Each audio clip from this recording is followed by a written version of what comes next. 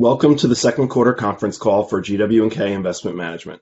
This call represents the views and opinions of GW&K Investment Management and does not constitute investment advice, nor should it be considered predictive of any future market performance. On the call today is Harold Kotler, CEO and Chief Investment Officer, Bill Sterling, Global Strategist, and Jim McCarthy, Partner and Director of Private Client Services. As always, I'll turn it over to Harold for some opening comments.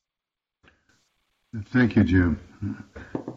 Hopefully people have received the quarterly letter, and maybe you should take some time and read it, because I think one of the positions I'm taking is that over the next 2 years, there's so many variables that it's almost unpredictable. So what I'm suggesting is, if you go out to 2024 and we suggest that maybe the economy will go back to pre-pandemic levels of 1 or 2% growth, then things seem to have make some sense, i.e. why interest rates haven't spiked and why the stock market seems to be doing okay, and that the United States growth will be modest. But I think it's very important as a backdrop, as we discuss the next part of this session, to see that we're in what is an extraordinary, complicated, difficult aberration that is totally unpredictable, but we'll do our best. Thank you, Harold. The first topic we're going to discuss, and I'll give this over to you, Harold, is inflation. Since our last call at the end of the first quarter, inflation has become a hot topic. The CPI and PPI numbers have come in hotter than expected each month and has stirred a debate of whether inflation will be transitory and will subside in the coming quarters. The bond market seems to be buying into this. So the first part of this is, are you surprised that the 10-year Treasury is down almost 0.5% over the past couple months after peaking at 1.75? In line with all these inflation numbers coming in higher than expected?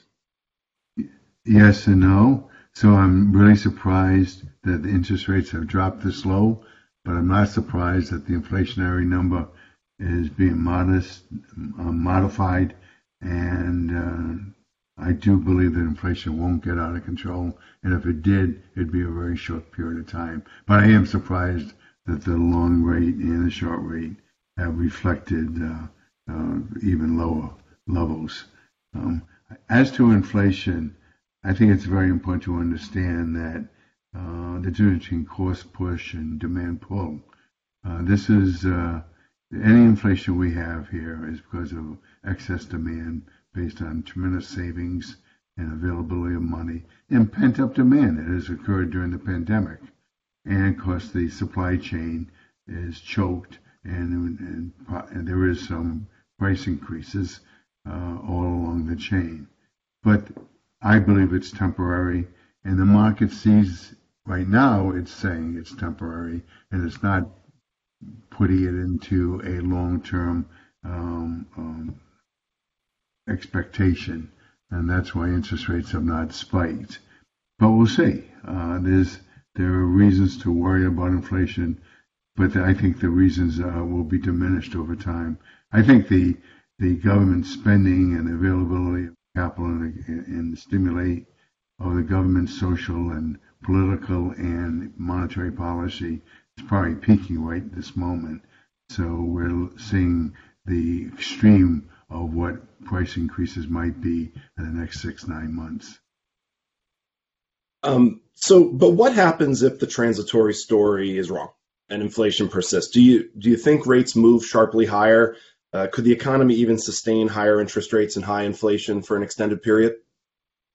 Well, given the level of debt the U.S. government is now assuming, as also throughout the whole system, there will be no discretionary spending at the government level if that were to occur.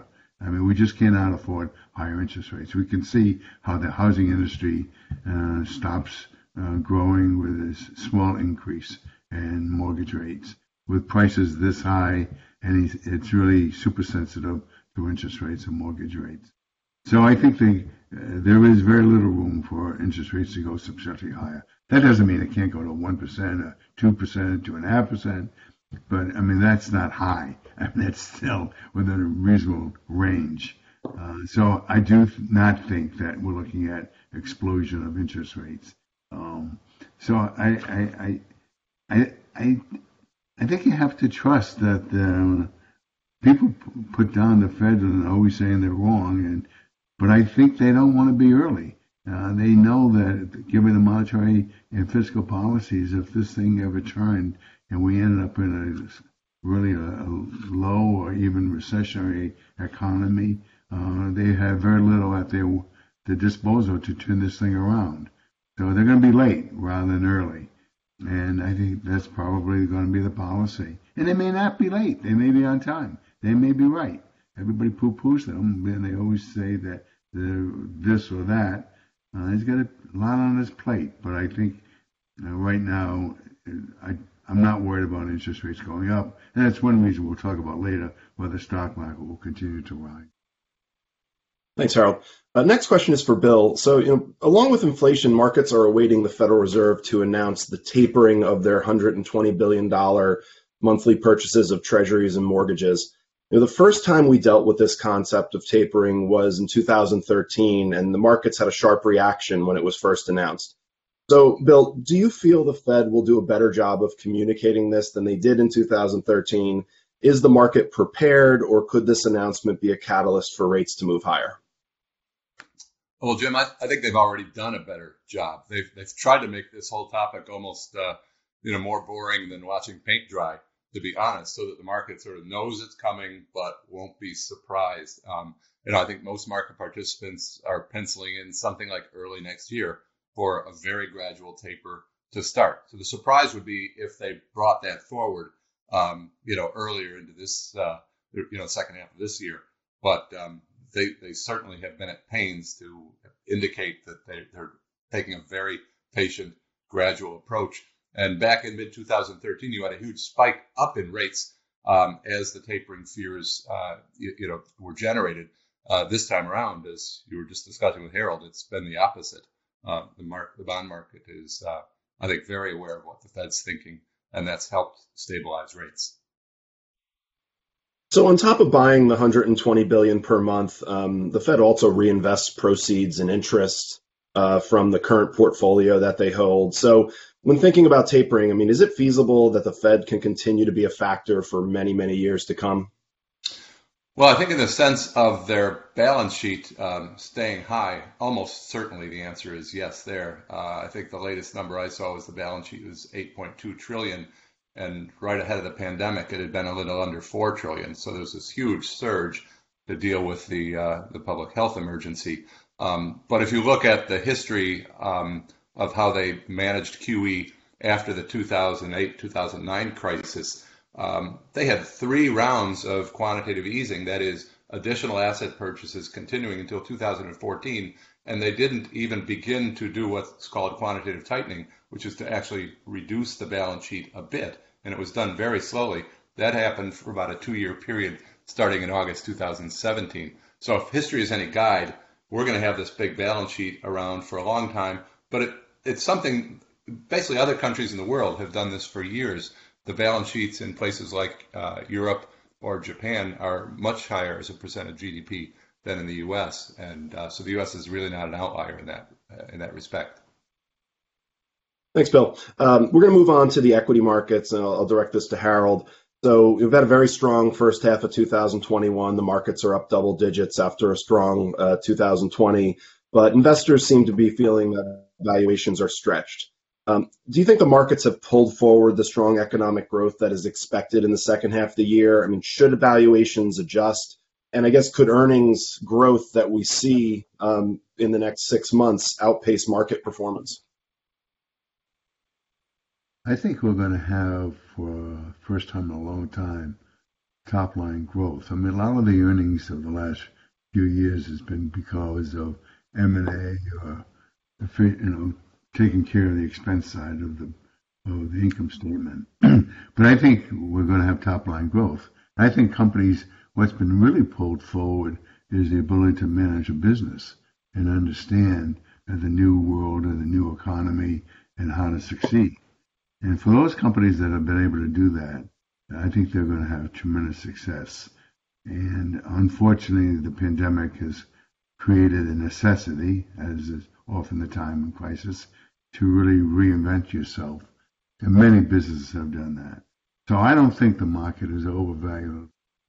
I think it's been an incredibly healthy correction. It's been rotational, and many stocks have gone through the 20-30% decline, and some of the averages haven't, but the averages are held up by maybe a few names.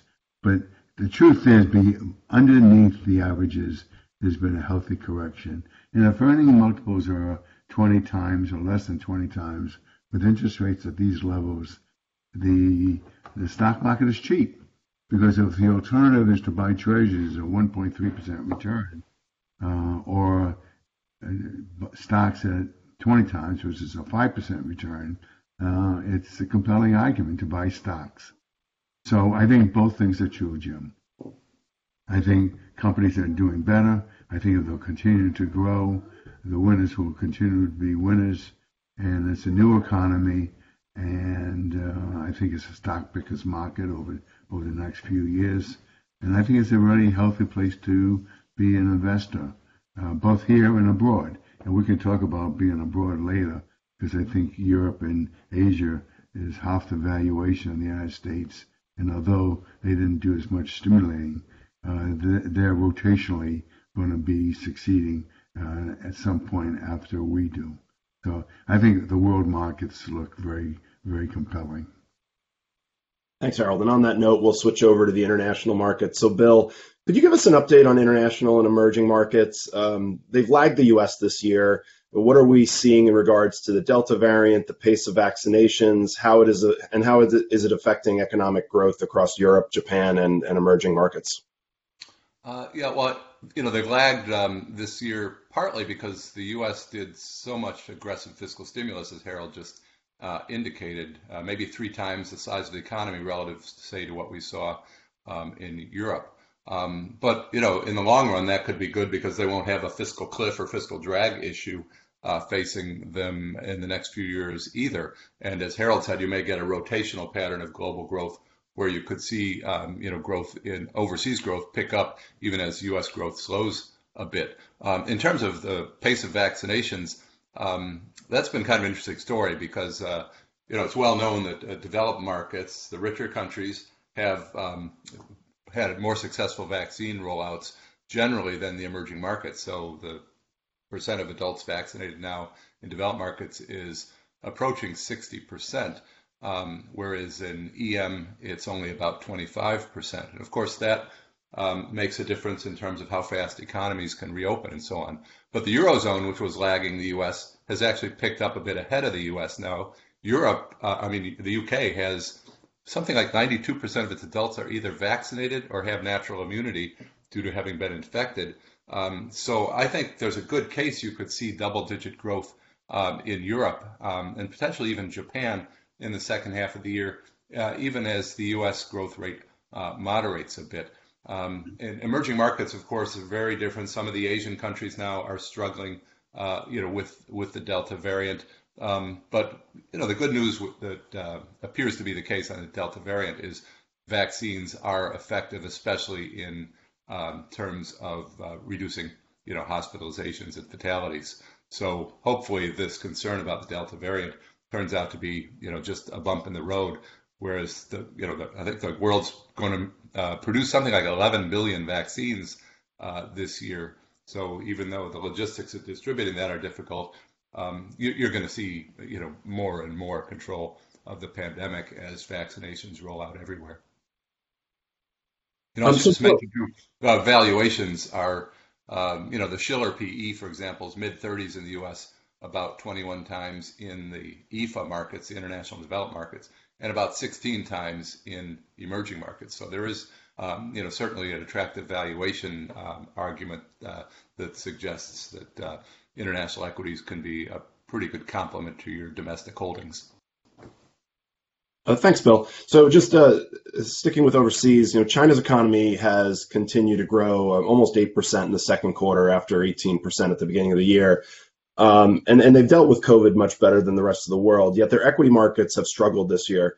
Has this been driven by the recent government intervention in the tech markets, or is it more tied to just the world's struggles with COVID and vaccinations? Yeah, well, I think the tech market interventions, the anti-monopoly regulations are certainly a factor, particularly with the large mega tech growth stocks in China. But there's also been the Chinese have not done as much stimulus in this crisis than they did, a decade ago.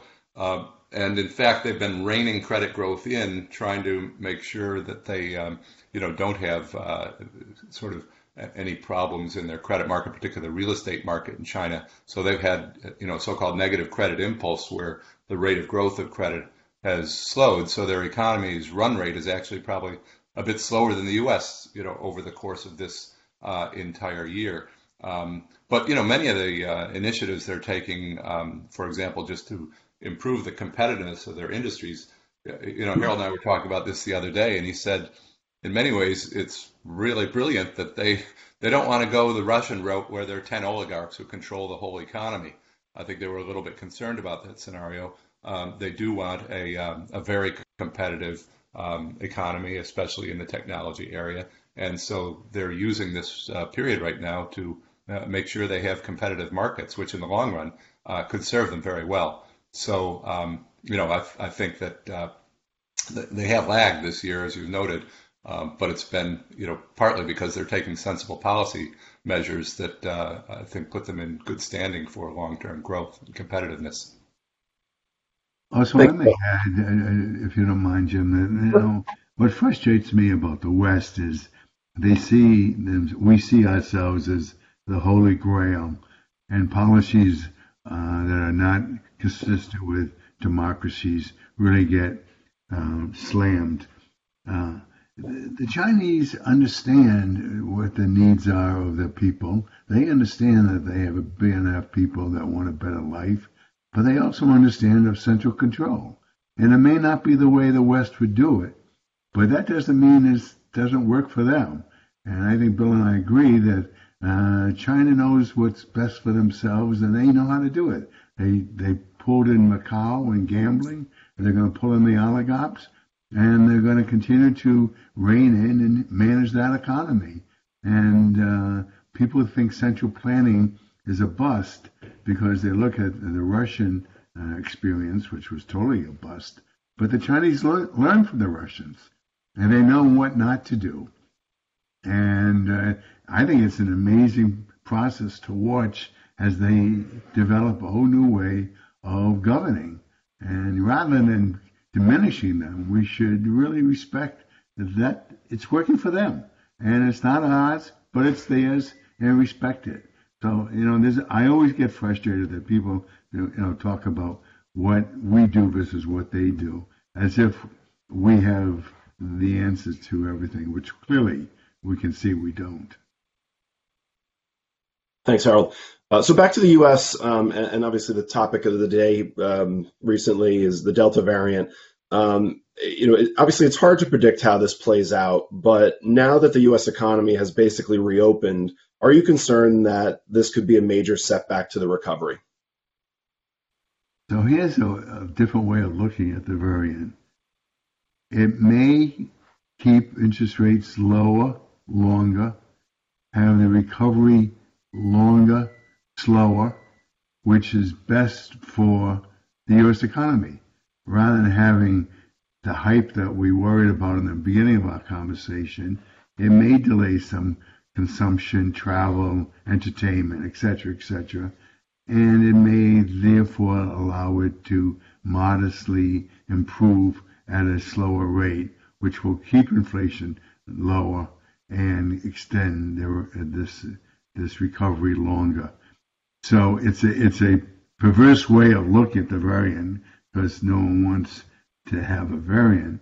On the other hand, it may be helping the economy. In the end, as Bill suggests, it's another hiccup, and it's not going to be plugged into an evaluation methodology. It's going to be simply an event that we have to deal with. Thanks, Harold. So over to Bill. I wanted to ask, recently, really since the inflation discussion picked up in April, so has the discussion about the labor markets and the lack of workers. Many jobs that were normally minimum wage are commanding much higher hourly pay, and some states have been pulling back on the unemployment benefits to get people back into the workforce. Has the U.S. ever experienced anything like this before? And do you expect wages to come down after these unemployment benefits expire and more workers come back into the labor market?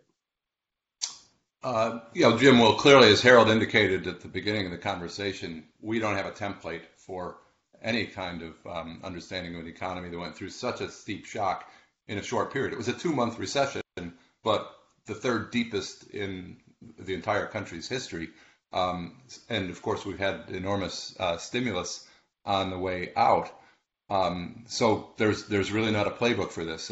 Fed Chair, Jerome Powell has gone to great lengths to try to explain to people that we need to be extremely humble in terms of prognostication about how this plays out, which certainly is Harold's point as well. So I do think it makes perfect sense that you're going to potentially see after September, when more kids are back in school, after some of these extraordinary benefits expire, you may get a surge of more workers going back into the labor market, so some better employment numbers.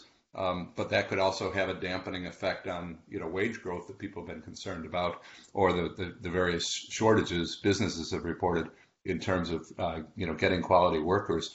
But I think we're all going to be involved in a big experiment here to see how an economy normalizes after a shock this big. But as Harold indicates, we can probably be pretty confident after 18, 24 months or so, things will be a lot more normal.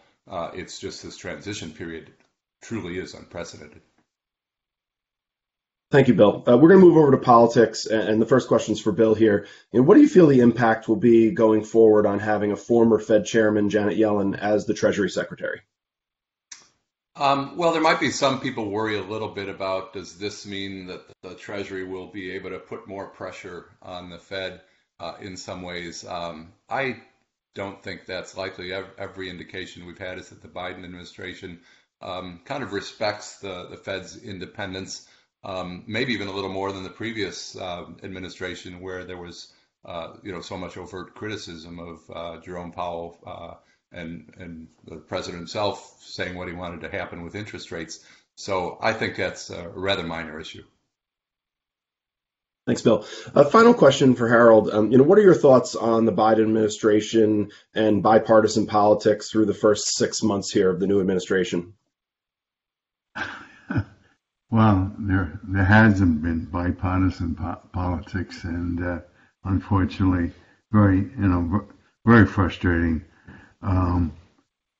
I think some of Biden's policies were over the top, sending money to the states, which was totally unnecessary, but for maybe New Jersey and Illinois. And I could be very critical of Biden's policies in some degree, and then I'm sure he's been frustrated by the Republican Party to just stand up against everything he wants to accomplish. So it feels like it's back to party politics and no working together, and it's sad. I